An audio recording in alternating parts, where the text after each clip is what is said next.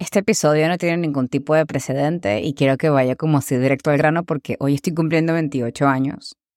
Y antes de seguir con la programación que tenía de los episodios planificados del podcast y de lo que iba a hablar, porque así soy yo, una libra demasiado dispersa pero organizada al mismo tiempo, porque gracias a esos sistemas es que puedo como que tener una vida funcional. Hoy quería en verdad compartirles algo muy lindo que hice esta mañana, que lo hice como práctica de cumpleaños y que ni siquiera sé cómo le voy a poner a este episodio, ¿no? A veces es demasiado bonito tener momentos en que podamos tener la hora del dibujo libre. Y así es que me gusta a mí hablar sobre todo el tema del pensamiento abstracto y sobre decir las cosas a veces como te salgan y como te nazcan en vez de planificar todo.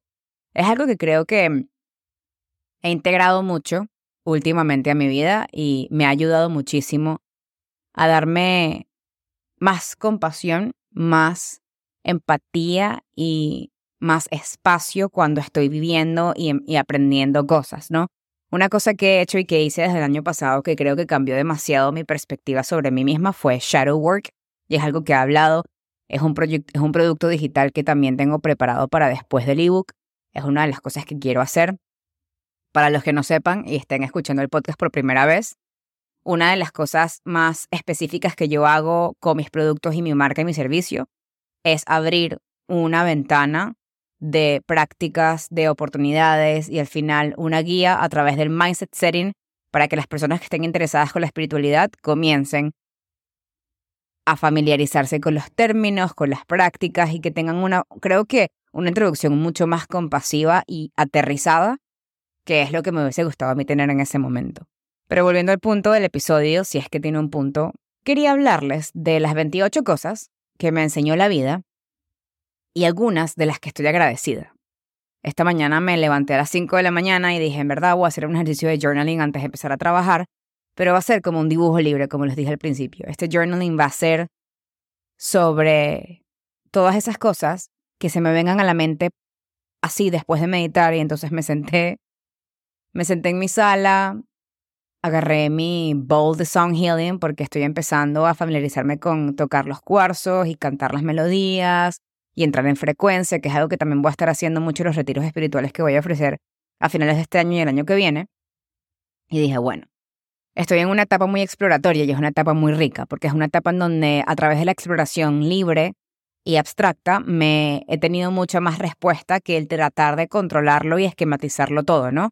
Creo que la magia de crear contenido, hacer retiros, meditar, hacer ejercicio, comer bien, son relaciones que uno también tiene que dar espacio para que ese carácter abstracto entre y opere como un medio de curiosidad y de transformación a través de, oye, voy a intentar y voy a abrazar lo que ya está disponible, ¿no?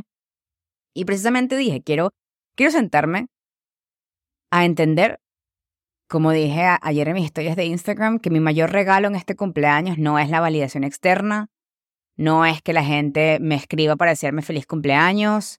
Creo que el mayor regalo de este año es saber cómo poco a poco fui configurando lo que siempre quise, ¿no? Y que no se ve perfecto y que no tiene la forma perfecta y que no tiene el color que capaz me gustaría, ni el espacio, pero está funcionando porque me siento en paz. Y el mayor regalo es eso, ¿no? Han pasado demasiadas cosas este año que me han llevado a entender que sí está funcionando. Capaz no como cuando yo quiero o en el momento exacto en el que yo quiero, pero el universo está operando a mi favor. Porque yo me estoy convirtiendo en esa cosa o esa persona o esa entidad que atrae cosas positivas a su vida. También negativas, pero siempre ahora con la perspectiva de que entiendo y aprendo y abrazo. Sin nada más que decir, quiero comenzar entonces a compartirle las 28 cosas que anoté hoy en mi libreta. Las 28 cosas que celebro en estos 28 años porque es un número que aparte a mi nivel de numerología es increíble. El 8 siempre lo relaciono con el universo, las infinitas posibilidades que hay dentro de mí y siempre ha sido mi número de la suerte, aunque para algunos como es un número par no es un buen número. Tengo el librito en mano y la primera cosa que escribí es que tengo 365 días para vivir mi vida. para ir a lugares nuevos, para no repetir siempre el mismo lugar, para descubrir, para decidir lo que me gusta y lo que no me gusta. Tengo 365 días llenos de oportunidades y capaz solamente estoy usando el 40% de esa realidad. Lo segundo que agradezco y que aprendí también de estos años es darme la oportunidad de venir a un nuevo país y reescribir mi historia. Y créanme que eso vino con muchos saltos de fe y muchos susticos en el pecho, como lo dije en mi capítulo pasado. Nada de lo que he vivido ni lo que he construido se logró sin haber pasado por un proceso que en algunos casos fue increíble y en otros casos fue muy doloroso, pero no porque sea doloroso deja de ser increíble. El fénix se quema y renace de las cenizas, ¿no? Y es una metáfora que me encanta mucho utilizar. Y justo hoy teniendo una conversación con mi mejor amiga, la dije, porque podemos reconstruir nuestra historia enfrentando cualquier cosa que se venga, sea doloroso o no sea doloroso. La tercera cosa es que las cosas no pasan realmente cuando tú quieres, o no siempre, sino cuando estás listo. Esta me encantó, porque yo soy la reina del quiero todo para allá, porque si no soy una fracasada y la gente ya está adelante y yo estoy atrás. Entonces, y dije, ¿qué coño, Val? Date chance, pana. Date chance, date espacio, date una palmadita, porque tienes que entender que no siempre vas a estar lista para todo. Y por eso pasa mucho en la vida que capaz se nos presentan oportunidades y queremos, pero de verdad sentimos que no estamos preparados y cuando lo hacemos sin la preparación, a veces nos va mal. Así como puede ser el caso contrario, pero en mi caso y en mi experiencia, no fue así. Y creo que me gusta mucho más prepararme un poco antes de que las cosas me den tan duro como me han dado en el pasado. Tú atraes en lo que te conviertes y en las lecciones que todavía necesitas aprender. Este me picó así como que muchísimo porque creo que es demasiado real, que a veces nos cuestionamos y nos preguntamos demasiado desde un lado negativo de por qué me pasa esto a mí otra vez y es porque no has aprendido la lección. Me acuerdo que tuve una conversación hace tiempo con otra de mis mejores amigas y me dice, si tú no aprendes la lección, imagínate que vas a presentar un examen de matemática porque raspaste la materia, pero si no estudias, vuelves a presentar el examen, vas a volver a raspar. Básico más IVA, como me dice Fefi. Si haces exactamente lo mismo, pues lo más probable es que el outcome sea exactamente el mismo. No puedes salvar a personas que no quieren ni necesitan tu ayuda. Yo tenía el complejo de Superman o el complejo de ambulancia, como decía, era una de mis terapeutas hace tiempo que era súper cruda y me encanta, Lili, si estás escuchando esto, que era también cabalista y me encantaba su enfoque, pero ella me dijo algo que me cambió mucho la perspectiva en cuanto a las relaciones amorosas y en cuanto a las relaciones de amigos, como que el tema de establecer los límites saludables y cuidar la energía es demasiado importante porque no tenemos la capacidad humana, energética, espiritual de salvar a todo el mundo y no tenemos por qué. Sobre todo cuando las personas ya no demostró que no quieren ni nuestra ayuda. Es como, te lo está diciendo en tu cara y todavía aún ahí te estás quedando. La sexta cosa es, no es tu responsabilidad lidiar con la mierda de las otras personas. Porque ya tienes demasiado en ti, en tu canasta, cuando estás demasiado full y quieres regalar energía porque eres una buena persona, pero estás tú ahogándote.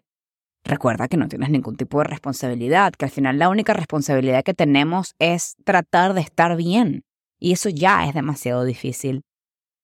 La séptima cosa es que tú puedes seguir tu corazón y tu intuición y tener la capacidad de también lidiar con las consecuencias de esas acciones. Siempre he sido partidaria de que sí, de que seguir nuestro corazón, de que seguir nuestra intuición es importante y puede sonar muy romántico, pero cuando eso nos está llevando directamente a un hueco negro de perdición, tenemos que aceptar que esa fue consecuencia de la decisión que tomamos y va a estar bien. No es tomar una decisión que nos lleve a un resultado que capaz no es óptimo, es cómo lidiamos con ese resultado una vez que pase. La octava es que mi pasión y mi propósito, o encontrar mi propósito, nunca va a ser lineal. Nunca. Siempre va a tener, como me leí en un papelito de una galletita china que abrí hace unos par de meses y me quedó muy clara, una galleta de la suerte. Antes de la cima siempre hay un valle. Y me gustó mucho porque es como que muy relacionado exactamente a eso. A que siempre vamos a tener que subir una que otra montaña para llegar a la cima y a veces la cima tiene un pasaje escondido que tenemos que también caminar. Entonces, no se desesperen, no te desesperes, no quieras todo ya, vívelo, sube la cima. Here's a climb, como dice Miley, poco a poco, piano a piano. La novena cosa es que yo quiero mantener solamente en mi vida relaciones recíprocas.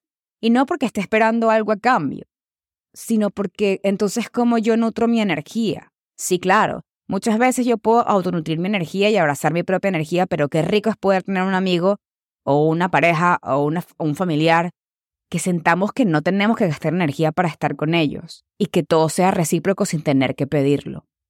No se trata de expectativas, se trata de reciprocidad a nivel energético, que es muy diferente. La 10ª es que tu pareja no tiene que ser perfecta, solo tiene que ser real. Y creo que esto no tiene mucha explicación.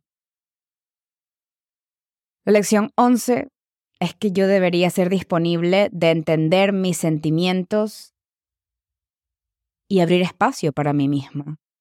Cuando me siento demasiado abrumada y espero que alguien más me resuelva eso, espacio en blanco, lo que tú quieras. El psicólogo, mi mamá, mi papá, mi novio, es como, no. ¿Qué estás haciendo tú para que en esos momentos en donde caes demasiado duro, claro, el psicólogo te ayuda, pero cómo tú lidias con eso cuando no puedes tener el psicólogo? Eso me pareció demasiado importante porque lo entendí a la fuerza. La lección 12 es que tú puedes crear una familia que se sienta como casa, como el hogar. Y no necesariamente tiene que ser la familia que tuviste de nacimiento.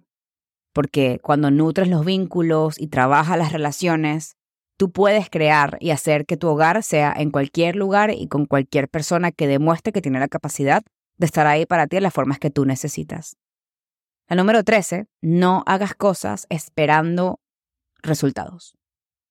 Haz las cosas por el simple acto de hacer, por el simple hecho de transformarte. Siempre con una intención. La 14 es que si no actúas, es demasiado difícil aprender de los errores.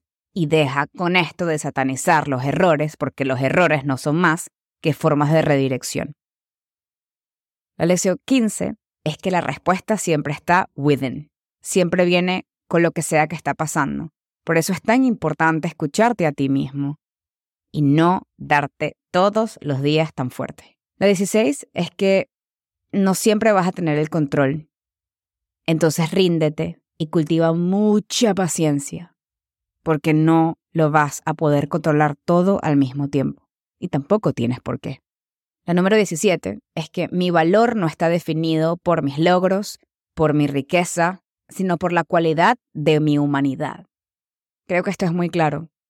Creo que esto lo he hablado antes, pero solamente quiero dejarlo así en seco porque creo que es un statement demasiado directo. La 18 es que cuando vives a través del amor, amar es posible. Lo mismo con el odio. Cuando vives a través del odio, entonces odio es lo único que vas a tener. Acción y reacción, la ley de la atracción. La 19 es que algo, esa semillita que siembras, va a crecer más que otras. Siempre que te mantengas constante en tu camino. Eso que sembraste necesita agua, atención, energía, sol, lo que sea. Así funciona todo dentro de nosotros, lo que estamos sembrando, qué estamos haciendo crecer y con cuánta consistencia.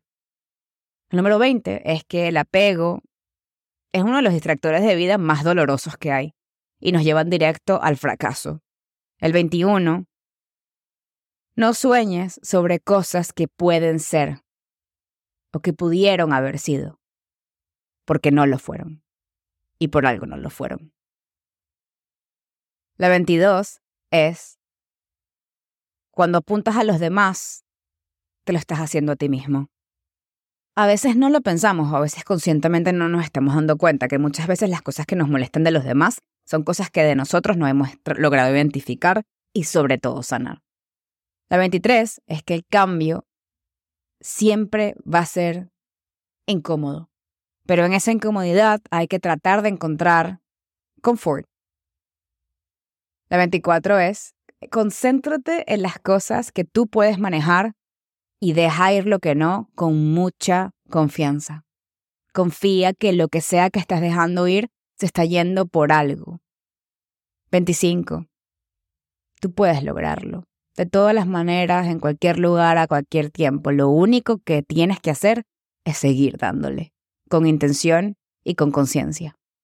26.